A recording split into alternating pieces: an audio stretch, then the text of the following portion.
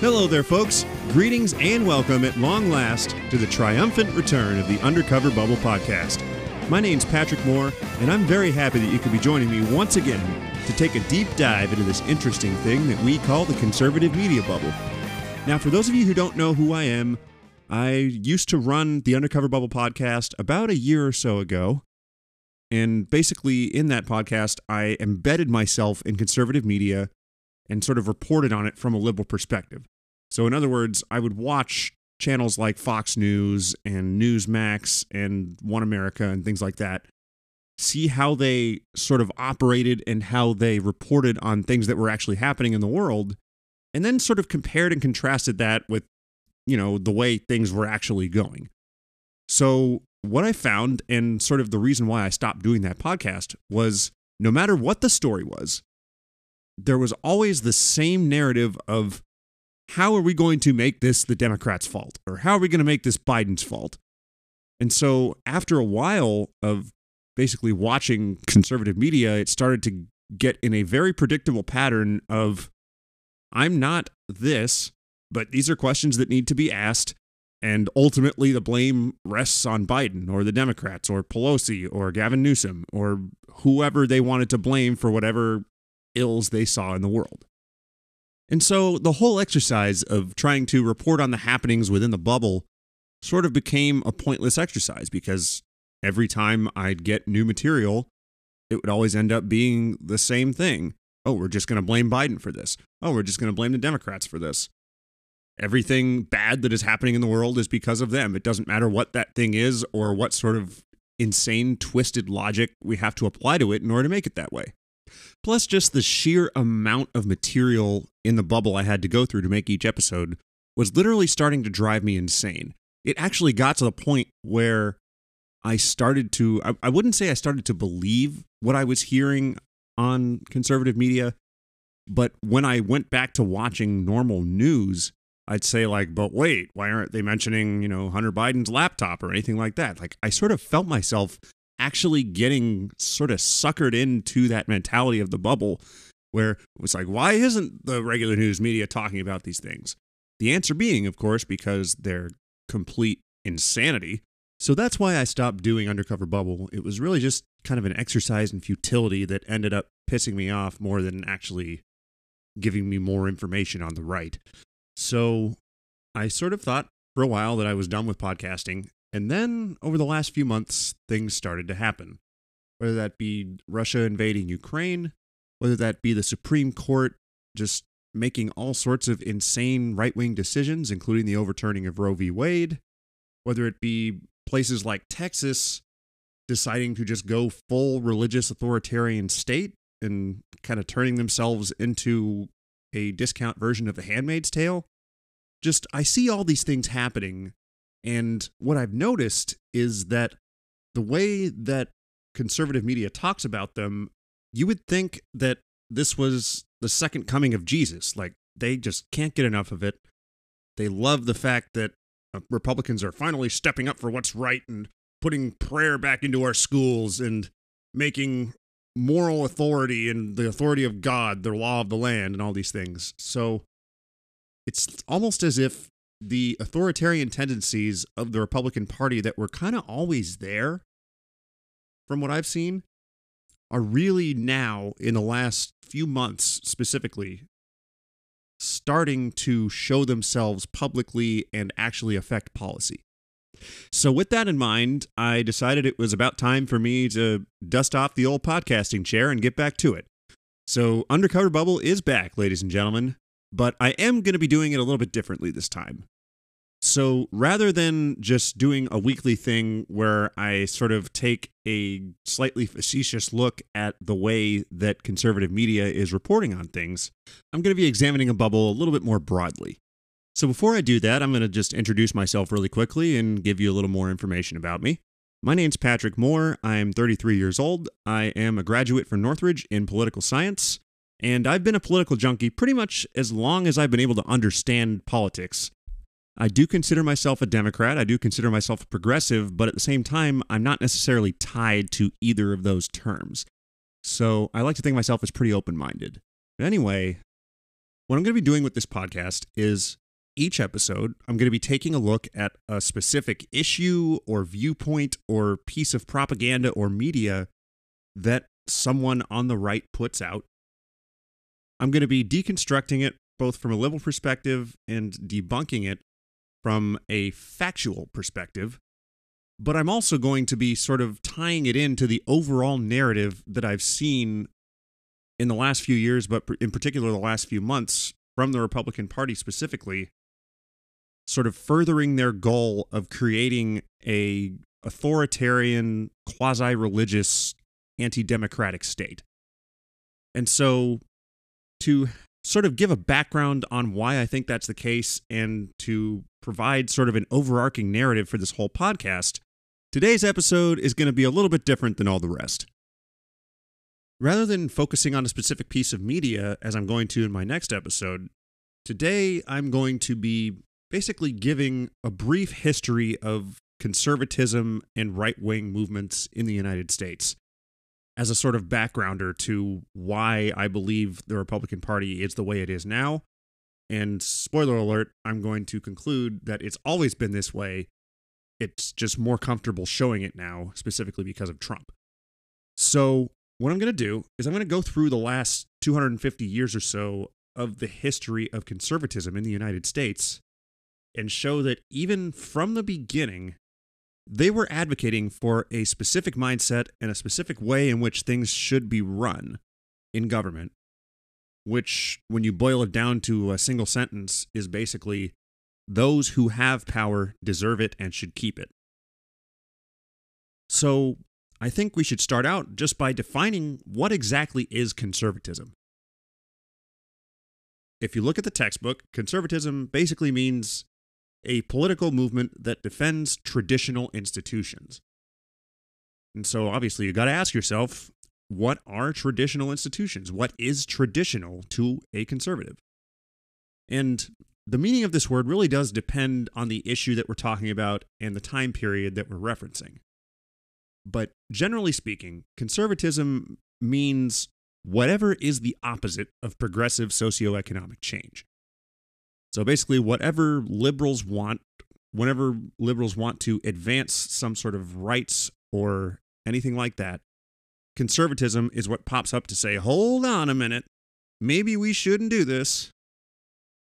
So with that in mind, what I found is that there are three tenets of modern conservatism that we can sort of boil the whole ideology down to. The first one is realism. I mean, I personally call it pessimism, but it's basically in conservative thought called realism. And realism states that people will always try to benefit themselves above all others. So if you want sort of a more real-world concrete example of this, we take the philosophies of Thomas Hobbes. His thinking was basically that mankind, absent any real societal or political power that sort of loomed over them and forced them into society, mankind would be in a constant state of war against itself. So he calls it a war of every man versus every man. Basically, if you're a person in mankind's state of nature where there's no society, your life will be poor, nasty, brutish, and short because everyone will kill everyone else for their stuff. And so his idea is that in order to prevent mankind from destroying itself and basically being in chaos, we need a centralized and powerful authority to keep order and make sure that this doesn't happen. So that's realism. The second tenet of modern conservatism is tradition. Basically, conservatives think that tradition and familiarity of previous social structures is preferable to any other way of running a society. Their idea is that progressive change will inevitably result in anarchy and violence. Basically, a lot of times they cite things like the French Revolution and the Civil War and the violence that came from the Civil Rights Movement, and nowadays they say Black Lives Matter. Basically saying that the Black Lives Matter protests were violent and we need to just leave things as they were so we don't have more Black Lives Matter violence. which of course is completely ludicrous because the vast majority, I believe around 96% of Black Lives Matter protests were peaceful. But anyway, this is what they say. They basically think that we need to stick to tradition and what we already know rather than take a chance on inviting chaos with some crazy new progressive ideals. So the third tenet, and probably the most important one of modern conservatism, is what I call the social hierarchy. Basically, conservatives believe that there is a natural order to the world, and to quote George Orwell in Animal Farm, that all animals are equal, but some animals are more equal than others. In other words, those who have power already deserve it simply because they have that power, and because they have that power already, that must mean that they're just better people than people who don't have power, because obviously, if they're the ones with the power, how could they have gotten it if they weren't better than everyone else? And of course, it's very easy to see how this ideology could be manipulated into just straight up classism and racism, and has. And I'll get into that in a little bit when we talk about sort of the rise of the southern slave states. So anyway, those are the three main tenets of modern conservatism that haven't really changed since the ideology came to be in the 1700s. Realism, tradition, and social hierarchy. So if we put all those three things together into one sentence, we can say that, in a nutshell, conservatism is all about saying that the wild masses need to be controlled by a predetermined hierarchy of deserving men. This core belief of conservative ideology has not changed since the 1600s when Thomas Hobbes first came up with it. So then the question remains, how did we get from there to what's happening today with the Republicans trying to suppress votes and instill Christian ideology into the government and basically saying we need to be in power because otherwise there will be chaos? So what I'm going to do today is go through a brief history of conservatism in the United States and show that the modern GOP, in embracing Trumpism and anti-democracy and trying to rig and suppress votes and inserting Christian values into the government, is not so much an evolution of the core conservative tenets as they'd want you to believe. In other words, conservatism from the beginning has never been a pro-democracy movement. It's just more comfortable showing it nowadays, and I'm going to go through why that is. But before I do, I would highly recommend that anyone who's interested in this subject and wants a more in-depth version of what I'm going to be talking about, I'd highly recommend you go watch a series called The Alt-Right Playbook on YouTube. He does an episode in which he goes into the actual history of conservatism and basically makes the same argument that I'm making now. So if you listen to this episode and want more information, I would highly recommend you go watch that video. So I'm going to start with the person they call the founder of modern conservatism, Edmund Burke. So his musings on conservatism came when he was writing about the French Revolution, but specifically, and this is important, defending the rights of the monarchy. He wrote that the standards derived from the medieval aristocracy were the, quote, natural way of running a nation. He believed that everything, including free market economics and even the monarchy itself, should be under this aristocracy. Why would he think this? Because it, and I'm quoting him directly here, represented the wisdom of the species. In other words, this is one of the core tenets of conservatism. The best men who deserve the power are already in power.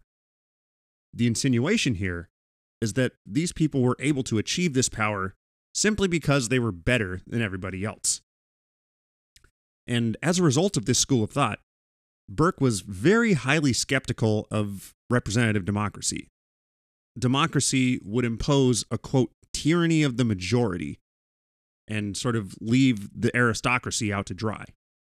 So you hear that term, tyranny of the majority, a lot in conservative circles nowadays because A, they know that the demographics are not trending in their favor. People are getting more politically active and more politically progressive, and they don't like that.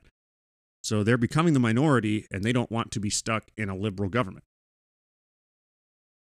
But anyway, Burke believed that average people just weren't good enough or smart enough to grasp the intricacies of governing a nation. He believed that only these better men in the aristocracy were capable of such lofty things. He thought they could easily be angered and manipulated into authoritarian tendencies.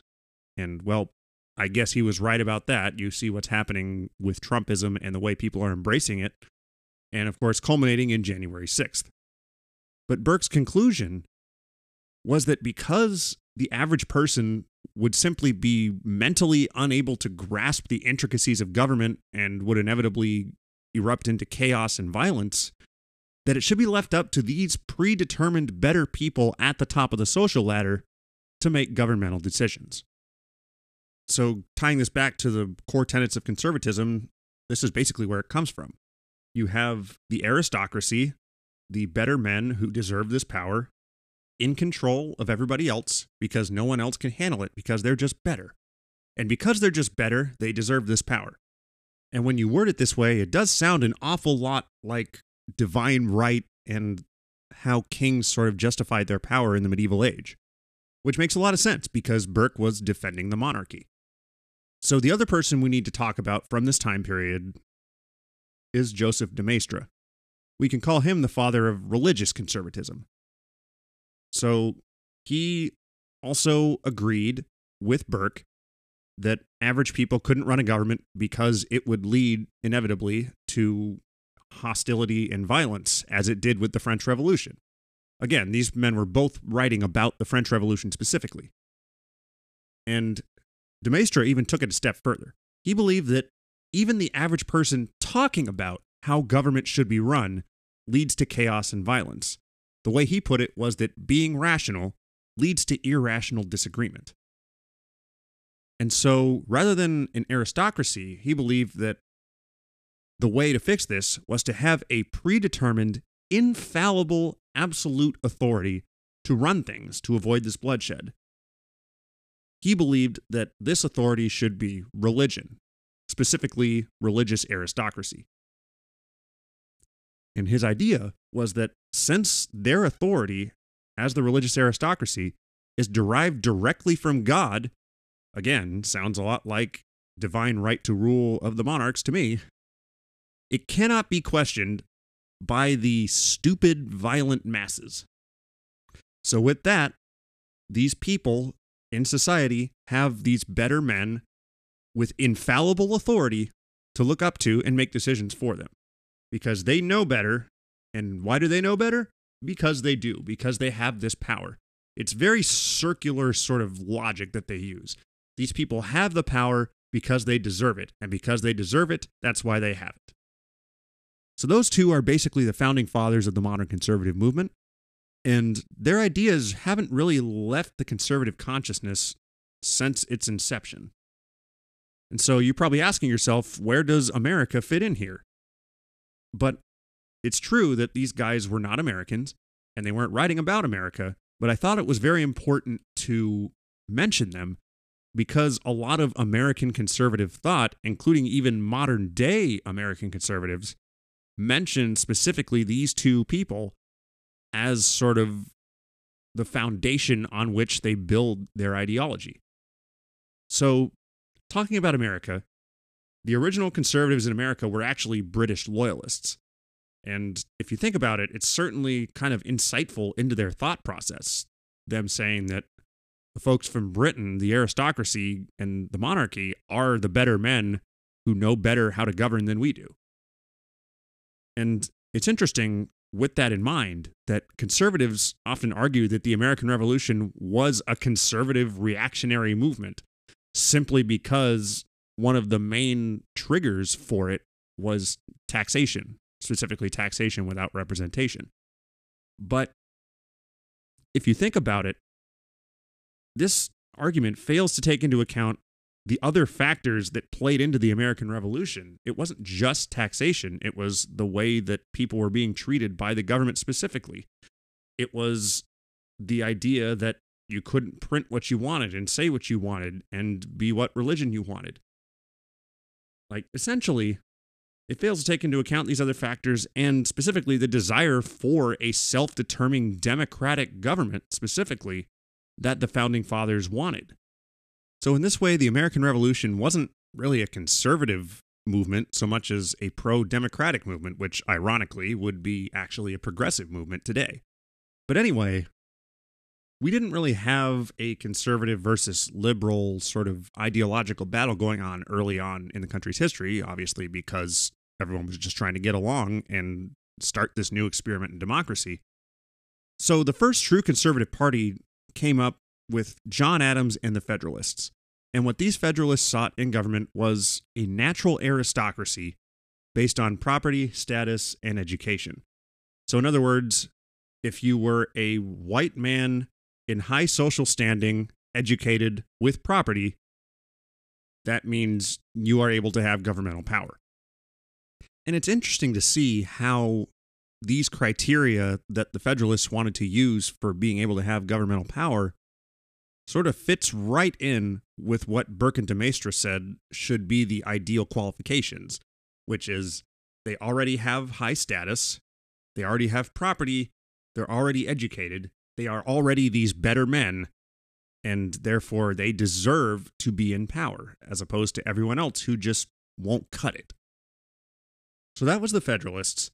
And then a couple of decades later, because it took a while for sort of political ideologies to get settled, we had our first true modern traditionalist conservative party in the Whigs in the mid-1800s.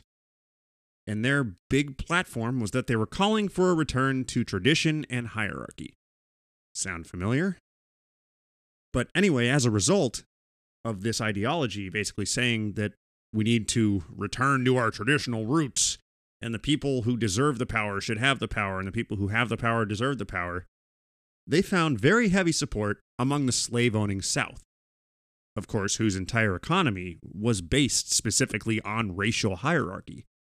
And with no person is this ideology more clear than with former Vice President John C. Calhoun. He was a staunch defender of slavery and minority rights, by which he meant Southern slave-owning whites, and I can sort of see some parallels between that and the modern Great Replacement theory, where whites are now going to become the minority, and so he's just standing up for minority rights. So same thing there, same thing here. That's sort of the point I'm trying to make with all this. But anyway, he believed that the continuation and expansion of slavery decreased likelihood of conflict and instilled a code of honor in the slave-owning whites. He said, and I quote, "All societies are ruled by an elite group that enjoys the labor of a lesser group." And I'm sure nobody would see a problem with that kind of language being used today to refer to black people.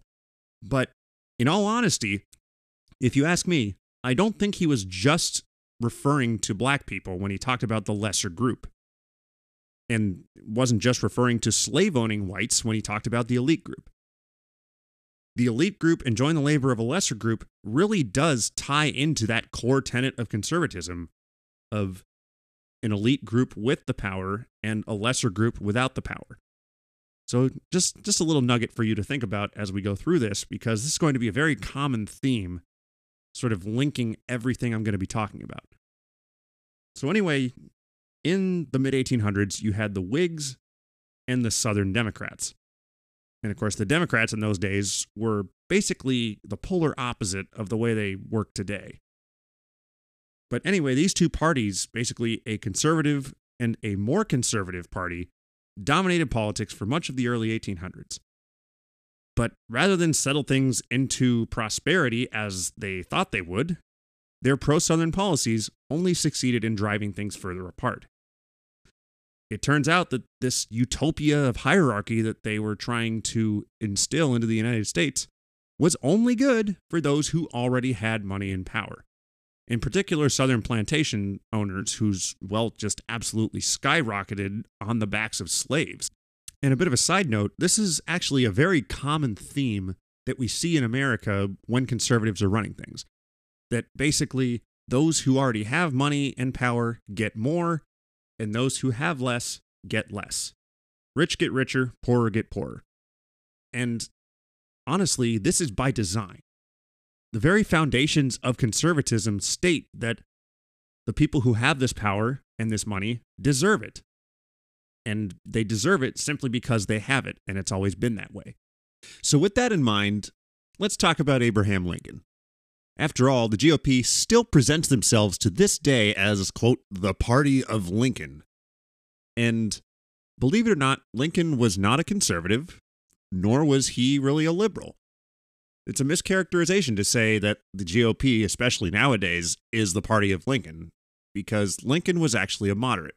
He had both liberal and conservative views. So for those liberals who are listening who might be saying, but wait, he freed the slaves and did all the Emancipation Proclamation and all that, and yes, that's true.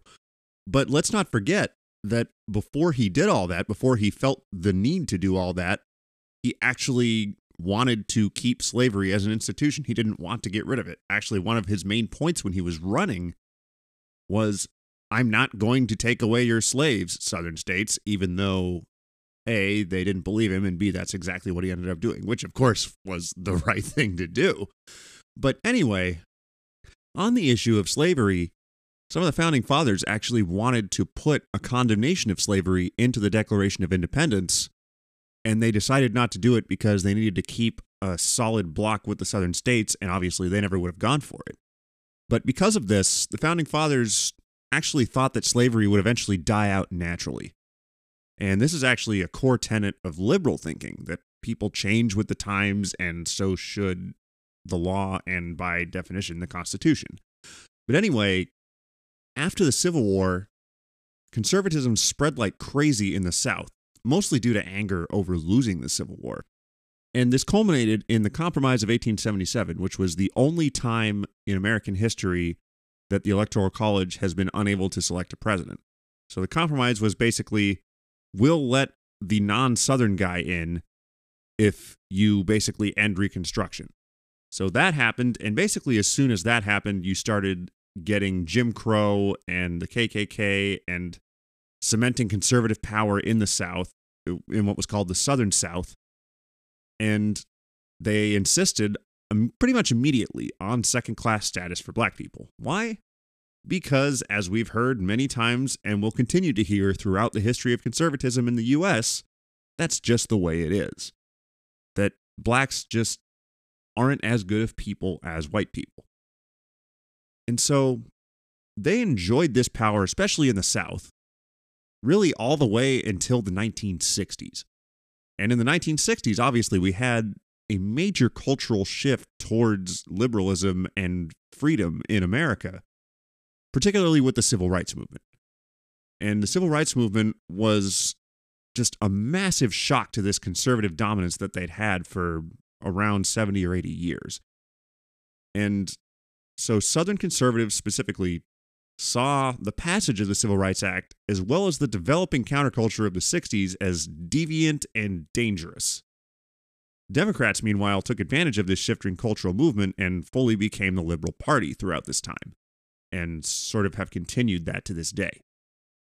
But the GOP, meanwhile, because of this shifting cultural movement and the rise of the Civil Rights Movement, saw their grip on political and social power slipping.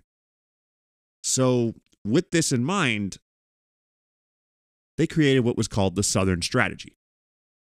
And according to Wikipedia, the Southern Strategy was a Republican Party electoral strategy to increase political support among white voters in the South by appealing to racism against African Americans.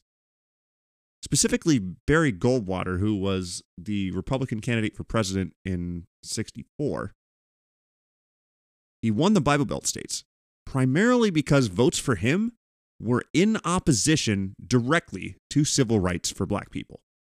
So again, these are states that had gone Democrat for the last 80 years or so, even when a more quote-unquote liberal Democrat like FDR had run. And this is because the Democrats sort of shifted more to become the party of the liberals and embrace this burgeoning social movement, whereas Barry Goldwater in the GOP was saying all the things that conservatives love to hear. That I am the candidate of keeping the status quo. That I am the candidate of putting the right people in power and making sure that the wrong people don't get it. I am the candidate of I don't want civil rights because blacks are already in their proper place as second-class citizens. And while thankfully he didn't win, it did give the GOP an opportunity to take a step back and say, we can sort of fill this void that the Democrats have left by becoming the liberal party. So it started with Nixon in 1968. He ran a campaign of law and order. Sound familiar? But it was Nixon's chief of staff who really kind of said the quiet part out loud that tells you a lot more than anything Nixon ever said or did. And what he said was, quote, "The whole problem is really the blacks. The key is to devise a system that recognizes this while not appearing to." So in other words, the GOP understood that because the Democrats were now switching to be the party of the liberals and the civil rights movement, their best move to stay in power was to further embrace the true conservative right, which both at the time and today means embracing racism, classism, sexism, pretty much any kind of ism that puts white Christian men specifically, on top. And speaking of Christianity, off the success that Nixon had in the 68 and 72 elections, GOP decided to drag religion into this as well and make themselves the party of Christianity. And the way they did this was with Jerry Falwell and the moral majority. Jerry Falwell was a megachurch pastor who had access to absolute tons of money, and he used this money on massive ad buys, specifically in conservative and southern states, basically saying that religious freedoms are under attack because of things like Roe v. Wade, for example, and you need to go to the polls and defend Christian liberty and Christian values and religious freedom and all this other stuff. Basically, the same kind of thing you hear today, except at the time, no one had ever tried it before. For the most part, religion up until the 70s had been quite separate, even among conservatives, from politics. But Jerry Falwell and the moral majority changed all this forever. The GOP saw what kind of success he was having, sort of galvanizing his followers into political issues, picked up the ball and ran it into the end zone, and they haven't looked back since then. And as I argued earlier, conservatism, the reason it embraces religion so much is because it enforces this social hierarchy that they think is so important. And so the only surprise to me for all of this is that it didn't happen sooner. Is that it took someone like Jerry Falwell sort of pushing it into the mainstream in order for it to really get going. But once it did, the political participation of previously church-going apolitical people went through the roof, and it resulted in the election of GOP's Lord and Savior, Ronald Reagan. He was really the first one to successfully implement all of these traits that we see in modern conservatives. Reagan was the first one to openly push every value that conservatives held dear and not be afraid of what might happen for saying the quiet part out loud. He campaigned for law and order, which, as we know now, is a dog whistle for racism. He campaigned on focusing on faith and the nuclear family, and he says limited government, by which he means limited government for white Christians and more government for everyone else. But once he was in power, he was really the first to openly and solidly implement a conservative agenda directly into American government. And probably the most obvious example of this is the fact that he cut taxes in half for the ultra-rich, which gave them just a huge windfall of money, and they used that not to invest back in the American government, but to invest back into themselves and make themselves even more money. And so that's when we had sort of the Wall Street culture of the 80s of people just making unbelievable amounts of money for themselves at the expense of everybody else. But the thing is, this is conservative politics, and as I've said before, it's by design. The rich get richer and get more power because they deserve it, and the poor get less power because they don't deserve it and they can't handle it. And let's not even begin to talk about what Reagan did with the inner cities and basically relegating black people to second-class citizens again, specifically with the war on drugs. Again, this is conservative policies directly in action, folks. Even Reagan's successor, George H.W. Bush, in his campaign, rang this racist dog whistle almost worse than Reagan did, specifically with the Willie Horton ad. For those of you who don't know what that is, it was a very, very thinly veiled racist ad about how Dukakis, the Democratic candidate for president, basically wanted dangerous black people out on the streets murdering people. Didn't say that directly, but it was very, very heavily implied, and it's sort of used today as an example of kind of going too far when it comes to attack ads. So if you haven't seen it, haven't heard of it, I highly recommend you go look it up on YouTube. It's there, and you'll watch it, and your jaw will be on the floor by the end of it. But this was what the Conservative Party was now. This was what the GOP was now. They are now the party of the rich get richer, and the second-class citizens become more second-class because that's their place. And this influence only continued to grow throughout the 90s and the 2000s, even though we did have a fairly liberal president in Bill Clinton. He actually implemented a lot of conservative ideals specifically to stay in power and sort of bill himself as working with both sides of the aisle. But the proverbial you-know-what really didn't hit the fan and sort of morph into what we're seeing today until 2008, when Obama was elected. Obviously, the first black president of the United States is going to ring a lot of bells in the previously slave-owning South. And it's pretty obvious nowadays, in hindsight, that the Tea Party movement, which of course sprang up directly after the election of Barack Obama, was racist. I was looking in the crowds at the time, and I don't think I ever saw a single black person. But the point is that this sort of uprising of racial anger at the election of a black president sort of mirrored the rise of the moral majority in the 70s, that you had this new, previously apolitical group on the fringes of the conservative movement, basically looking for a platform, looking for someone to sort of take them on.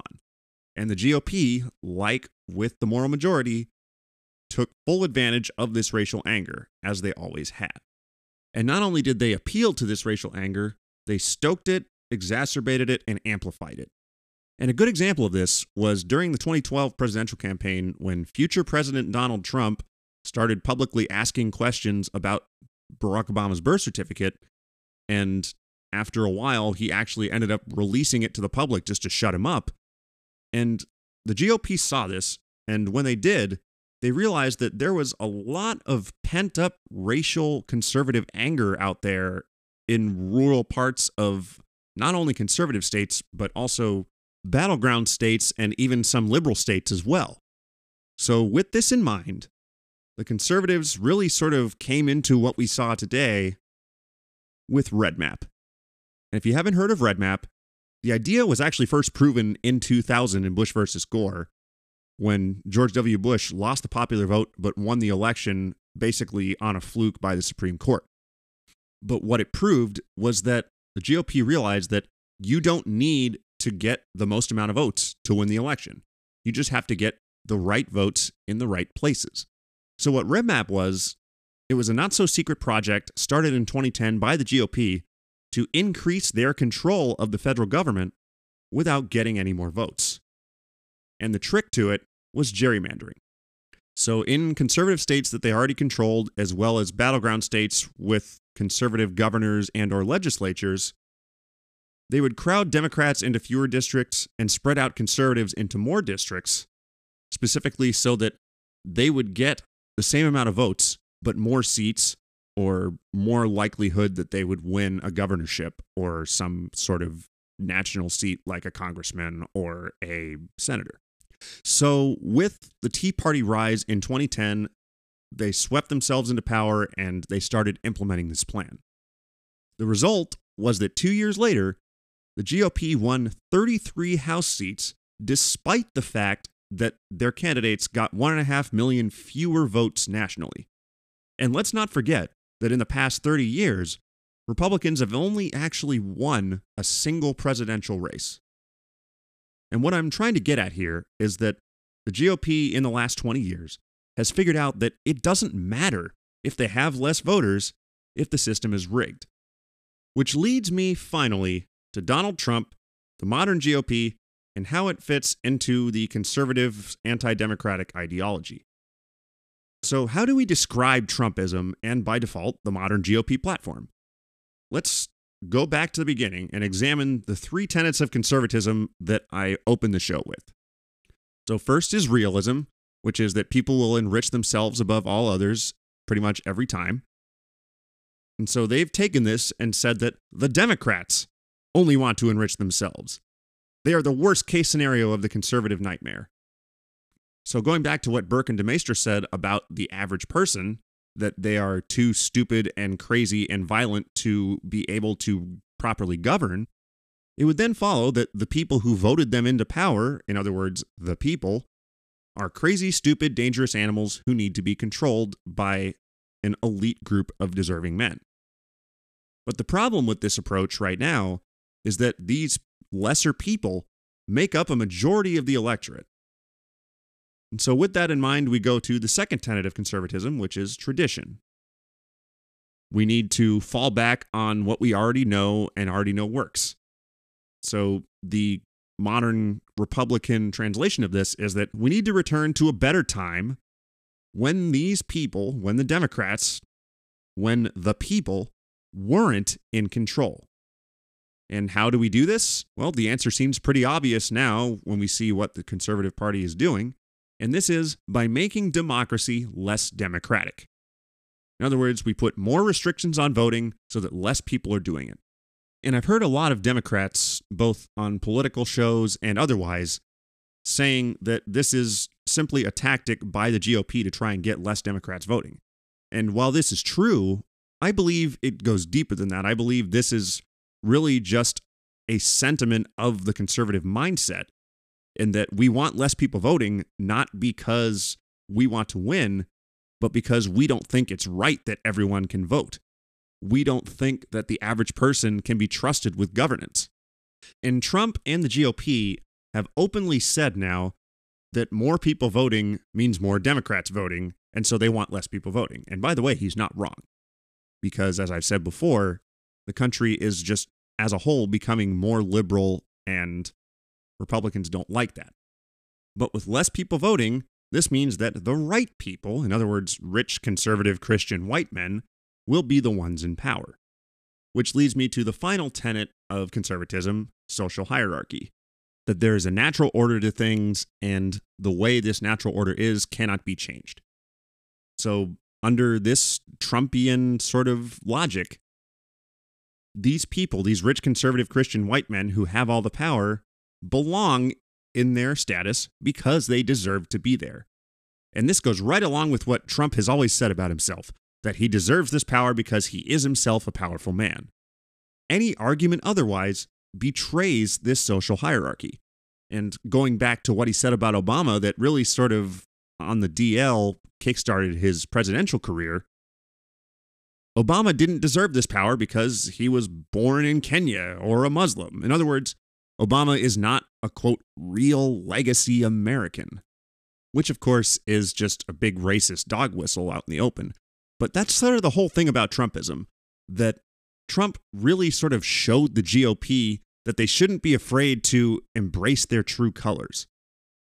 In other words, in a nutshell, Trumpism is simply the unbridled true expression of the core values that make up conservatism. And I've shown in this episode how throughout the history of America, conservative movements have always popped up in times of liberal change, saying that we need to go back to a simpler time. And I've also shown that this simpler time really just means we want the right people in power, and we see them losing that power, and we're not okay with it. So what it really comes down to is that Trumpism and the anti-democratic movement we see coming from the Republican Party is really just another visceral reaction to the wrong people starting to gain more political power and more rights. And I think a pretty accurate analogy for this would be one of my favorite TV shows ever, Breaking Bad. So the creator, when he was talking about the show, described it as seeing a transformation of Mr. Chips to Scarface. The idea, of course, of the show being that Walter White was Scarface all along. He just needed a catalyst to push him to fully embrace his true identity. And I feel that the same logic can be applied to Trumpism, the GOP, and the conservative movement overall. Conservatives were always anti-democratic from the beginning. The guy that started the movement was defending the French monarchy. Trump was simply the catalyst they needed to really fully embrace their anti-democratic mindset. And to really sort of hammer this point home, I want to talk about an article I read back in December 2021 called What Happened to American Conservatism? It was written by David Brooks, who's a New York Times columnist, and he laments that Trumpism and its inherently anti-democratic nature has corrupted conservatism from its true roots. And to his credit, in this article, he does acknowledge that modern conservatism tends towards anti-intellectualism and straight-up racism. But in this article, he talks a lot about what he calls sentiments and how they've guided humanity down a noble path since the beginning of time. The way he describes them is that, quote, they tell you what is beautiful, what is ugly, what is right, what is wrong, where to go, and what to aim for. And where did these sentiments come from? He says they came from tradition, prior institutions, and a trust in a higher authority. In other words, these sentiments exist because someone older and wiser than us told us that we should be following them, and because they're older and wiser than us, we should believe them. And in his opinion, society should trust in these sentiments simply because we believe that they're correct. So tying this in with the core tenets of conservatism, these sentiments that the author talks about are really sort of just a combination of the last two tenets of conservatism, so tradition and social hierarchy. Basically saying that these sentiments are the tradition that we need to follow because it's worked before, and we should just trust in it because these people who gave us these sentiments are wiser and higher and more powerful than us, and they deserve to be that way because it's tradition. So it's a very well-written article, and I'm glad I read it, but I disagreed entirely with how it characterizes conservatism. And the reason for this is because the author doesn't mention that these sentiments that he talks about that are so important are typically designed by those already in power. And history has shown over the last 3,000 plus years of human history that if someone is in power, they want to stay in power. I go back to one of my favorite movie quotes of all time from The Matrix Reloaded. What do all men with power want? More power. But I would add to that, what are all men with power most afraid of? Losing their power. Therefore, I believe that these sentiments have always been designed specifically to keep the people in power in power. So with this in mind, modern conservatism isn't really corrupted from classical conservatism, as the author believes, so much as just now it's more openly anti-democratic. When those feelings were already there, we just needed a catalyst to sort of fully embrace them. So to put a bow on this whole point that I'm trying to make with this initial episode, American conservatism throughout its history has mainly been a reactionary movement to liberal socioeconomic change. And this is because liberal change disrupts the natural hierarchy that conservatives see of white Christian men on top. And after all, we fought a civil war about it. But even with the Civil War, every progressive movement has had a conservative backlash. We could talk about the Red Scare, the Southern Strategy, the Moral Majority, the Tea Party, Trumpism today. It's no accident that all of these movements have had racist undertones because, as we've seen in conservatism throughout history, the natural order of things is whites over blacks. And going back to my Breaking Bad analogy, these movements and their goals prove that conservatism was anti-democratic all along. Trump was simply Walt's lung cancer for the GOP, the catalyst that broke them out of their shell to reveal their true form. So to put this in a more easily understandable context, Trump's popularity among the base energized the Republicans to start truly taking steps towards being openly anti-democratic, because they realized that doing this would not only not ruin their political careers, it would actually gain them more power. And they wouldn't be willing to do this, they wouldn't be willing to be so openly anti-democratic if it wasn't in them all along. And January 6th, which I'm going to be discussing in my next episode, was really sort of an inflection point and the point of no return, so to speak, for the GOP. January 6th could have been an opportunity for them to take a step back and reaffirm that they really were committed to democratic values. And instead, only a handful of more moderate, reasonable conservatives actually did that. The rest of the party, on the other hand, doubled down. And looking at the signs of what we're seeing with regards to trends in the midterms, it's likely to work. And it's for this reason that I truly fear for the state of our democracy in the next 3 to 4 years. And this is why I decided to restart this podcast, because I think it's really important, especially as the midterms are coming up, for someone to keep their ear to the ground in the conservative bubble and really sort of break down exactly what they're saying and why they're saying it. Because as I've shown, their ultimate goal seems to be the dismantling of democracy as we know it and the creation of a quasi-authoritarian religious state simply because it's the right thing to do. And if you ask any questions about it, then you're just one of the wrong people to be in charge.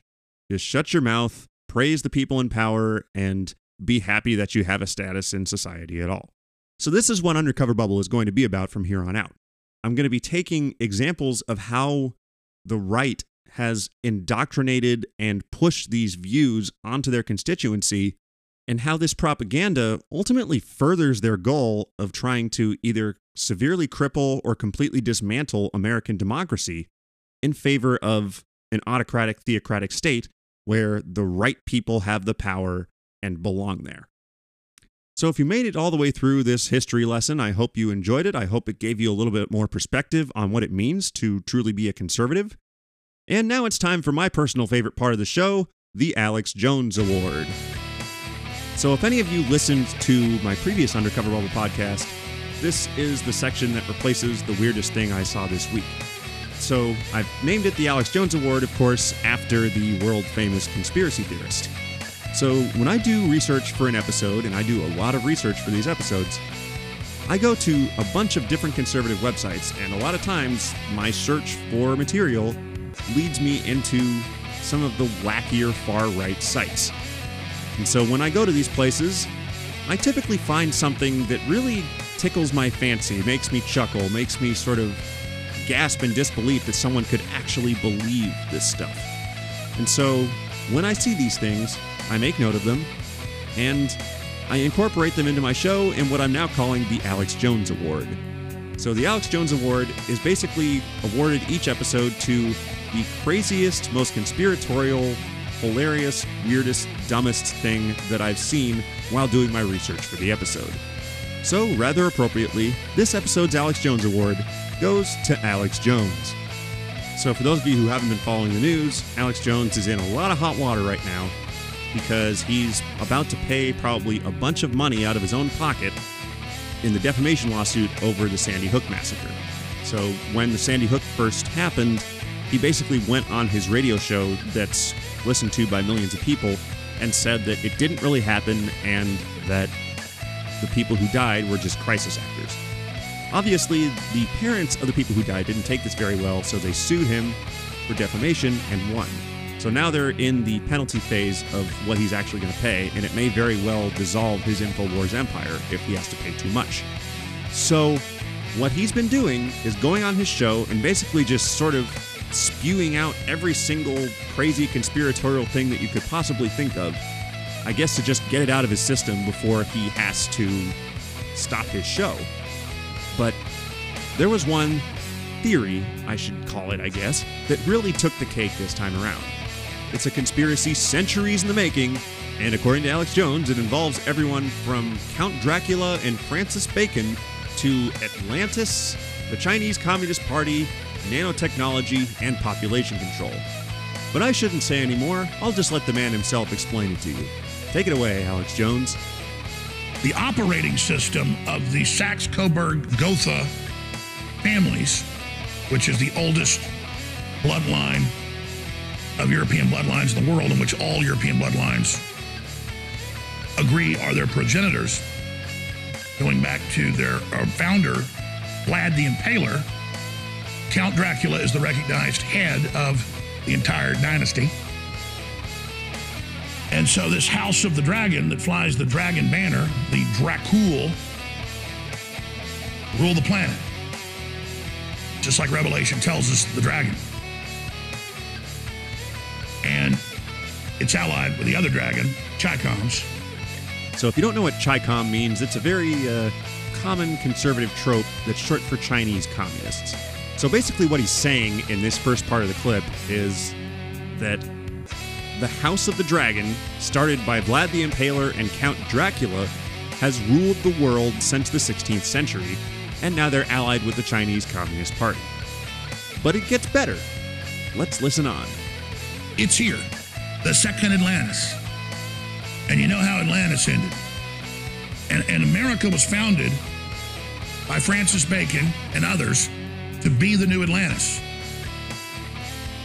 And so that's where we are. And the decision has been made, and you can see the arguments are there, especially the public doesn't say no to this. This is a test to go ahead and wipe out 90+% of the population.